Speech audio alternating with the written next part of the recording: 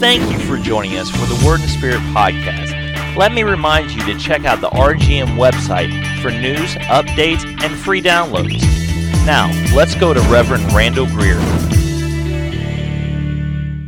And made it till I got away.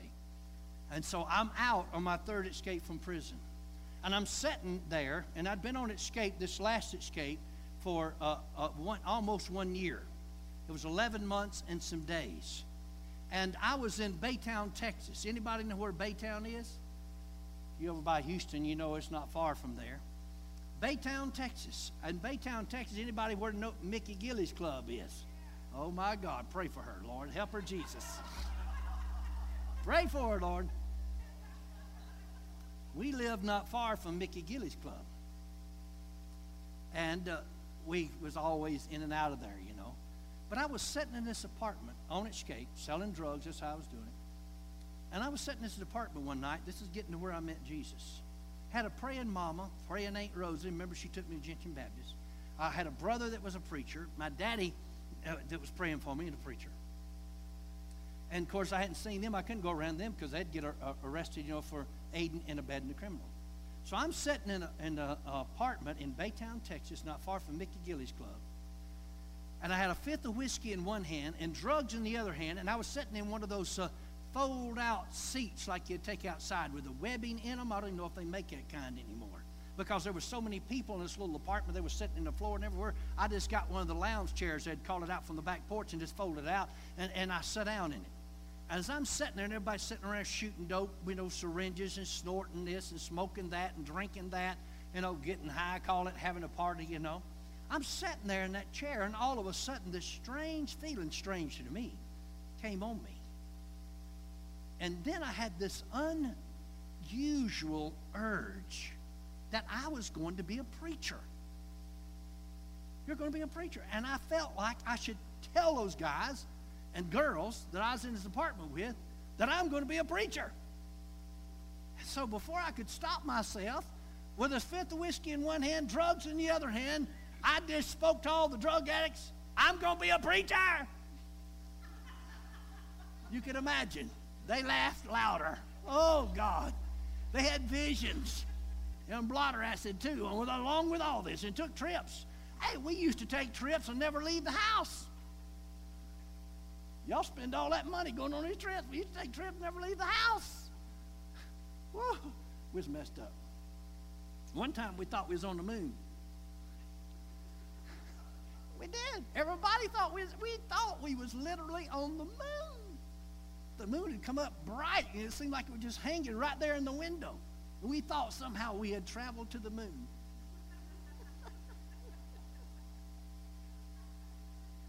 Never left Earth. But we took some trips. We was messed up. So when that happened to me, though, I knew, all I can tell you, ladies and gentlemen, is I knew it was supernatural. It was not natural.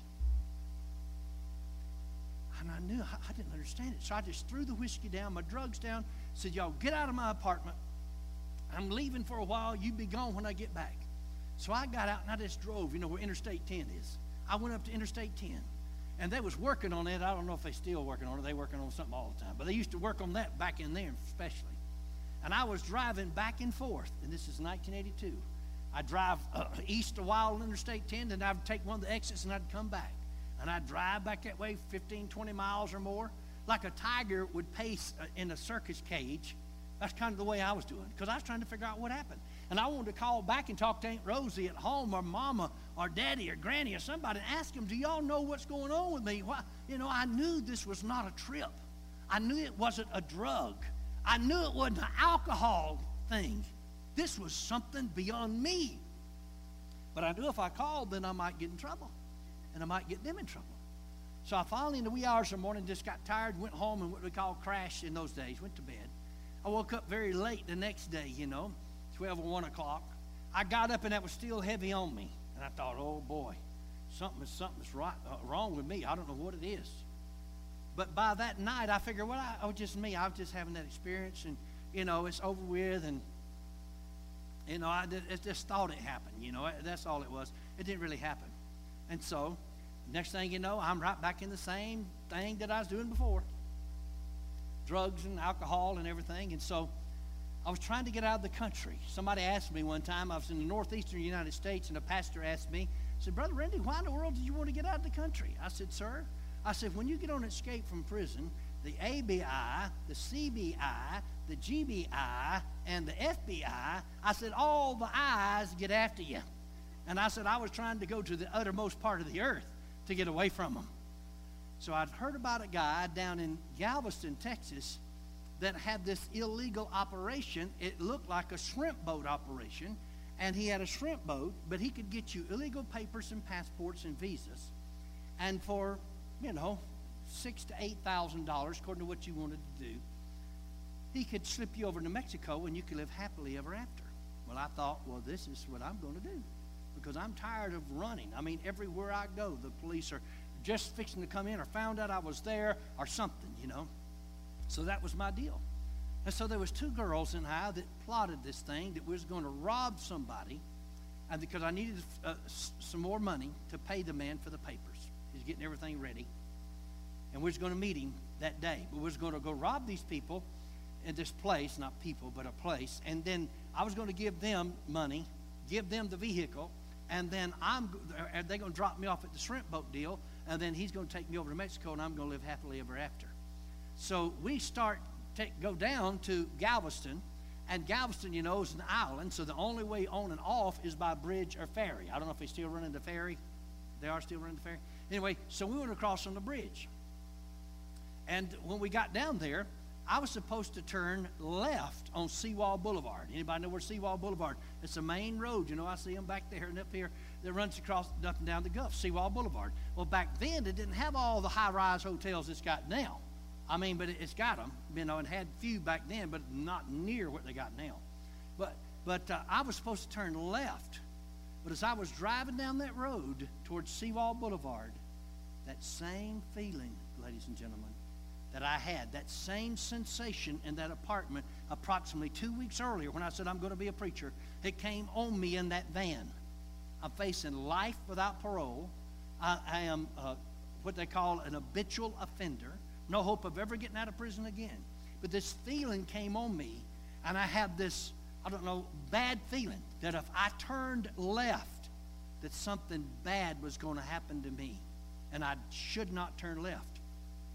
So when I got to Seawall Boulevard, instead of turning left, I turned right. Well, the girls hollered and said, you're supposed to be turning left. We're going down here, and we're going to do this, and rob, and then going, and you're going to do this. But I turned right, and what I did, turn right, I went maybe half a mile. And then suddenly, the Spirit of God invaded that van. And they sung that song over me. Another one bit the dust. I come to the end of myself, lying over that old Dodge steering wheel van that I was driving. Suddenly, the Lord Jesus revealed himself to me. And I saw myself as a sinner. And I saw that I was headed to hell fast. And I heard these words come real to me. He said, if you don't turn your life over to me today, you're never going to have another chance. He said, the devil has laid a trap for you. He said, you're about to walk into it, and you're going to wind up dead and in hell. So as I was sitting there, I remembered Aunt Rosie and going to Gentian Baptist. I remembered Mama and Daddy. I remember saying, I just started to burst out crying. I was sobbing uncontrollably. These girls had never seen me like that. They just knew me as a hardened, cold, cruel hoodlum. That's all they'd known. And so I began right then to repent. And I said, if you're really real like Aunt Rosie said you are, if you're really real like Granny and Mama and Daddy said you are, I said, I'll give you my life. I said, but my life is messed up. And I heard these words. If you'll turn your life over to me, I'll get out the mess that you've got it into, and you'll do what I called you to do. Remember the Apostle Paul on the road to Damascus. He heard the Lord speaking to him. He heard the Lord talking to him. I had an experience like that, ladies and gentlemen, where he talked to me and told me what I would do and some things that would happen in our future. And some of them already happened and some will happen as we're faithful to walk with him. But I remember the van door slammed on the side. And I looked up startled, and those two girls had jumped out. And they started hollering, "He's lost his mind! He's lost his mind!" And they started kind of jogging down the road behind me, and I've never heard or seen them since that day. They're gone. And so I was sitting there in that van. I said, "God, what do you want me to do? Which way do I go now?" Because I said, "I receive you as my Lord and Savior. Forgive me of all my sins." All of a sudden, the peace of God came on me. And I knew that the demons that I had been yielding to left me, and that I would never be the same again. And then, that same voice that told me some things said this to me. It said, "I want you to turn yourself into the police authorities here in Galveston, Texas today, right now." He said, "I want you to waive all your rights of extradition." In other words, don't fight a court battle. He said, "Go back to the state of Alabama. When you get there," he said, "I want you to plead guilty to all 5 felony charges you have when you get there." My immediate response to his statement was, "Do what? I thought he had the wrong guy. I got killed 3 times escaping, and he's telling me to go back? No convict in their right mind wants to go back to prison facing life without the possibility of parole." But he said, "If you don't do what I tell you to do," he said, "the devil's laid a trap for you." And I said, "I'll do it." And I made the decision in that van. I said, if I have to go to prison for the rest of my natural life because of the crimes I committed, I said, I would rather do that and make heaven my home than to bust hell wide open. So there was a police officer close by. So I went and told this police officer that I'm on escape from prison. I never dreamed I would do anything like this in my life. In fact, my talk had been this: I'll make the big guns shoot before they get me back. The big guns shoot for convict talk was they'll kill me. I ain't going back. But my life was so gloriously changed when I met Jesus that my mind changed, my thinking changed, and I was going to let God work in my life. And so that day, when I turned myself in that police officer, he thought I was the biggest nut that ever hit Galveston, Texas. He said, stand back, because he didn't believe me. I said, sir, I just got born again. I got saved. And I said, I'm on my 3rd escape from prison. I got 5 felony charges. And I said, will you please arrest me? Stand back. So he got his car radio. This before they have all these computers in the cars, So he got on the radio, and he got my social security number and everything, and my name. Just had to spell it out. And then he called it in, and they put it in the computer back there, And then it wasn't long before he jumped out of that car with his pistol drawn and said, spread eagle on the hood. Now, if you don't know how to do that, I think there's some fellows in here that knows how to give lessons about that. And maybe some more. Maybe I give some lessons about how to do that after church. You know what I mean? Vulnerable position. So I spread eagle on the hood. I put my hands out, stretched my feet out. He came up behind me, put your hand behind your back, put your other hand, and he handcuffed me. Then he put a chain around my waist and put it to my feet and to my hands too. So I'm in shackles, chains, and handcuffs. And they took me down to the Galveston County Jail. They put me there, and they talked to me, and I told them I'm guilty of everything, and I'm guilty of all crimes. I told them everything I'd ever done wrong, things that they had never even charged me for. I told them all that too. I'm coming clean. Don't need to lie. I'm clean now. I'm for real. And if I have to go to prison the rest of my life, fine. But I'm going with God. So they put me in a cell there and had to hold me about a month and a half. And then the state authorities came and picked me up in this prisoner transport plane. It was a twin engine, about a 6 or 8 seater. Don't know what it was, but because back then, I didn't know planes or nothing. They said the reason they put me in an airplane because they kept me on the ground, I might run again. So I probably wouldn't get out of an airplane, And they flew me back to Montgomery, Alabama, Danley Field, and they landed me there, taking me to Holman Prison, which was where death row, the electric chair, and all the life without parolers were housed. It was death by electrocution in those days. Now they give lethal injections, I think, but it was death by electrocution. and they was going to put me in a life without parole prison because I would never get out of prison again. And they knew that. That's what they were saying. But let me tell you something in closing, because I'll just have to start tomorrow and tell the rest. It's 6 hours long.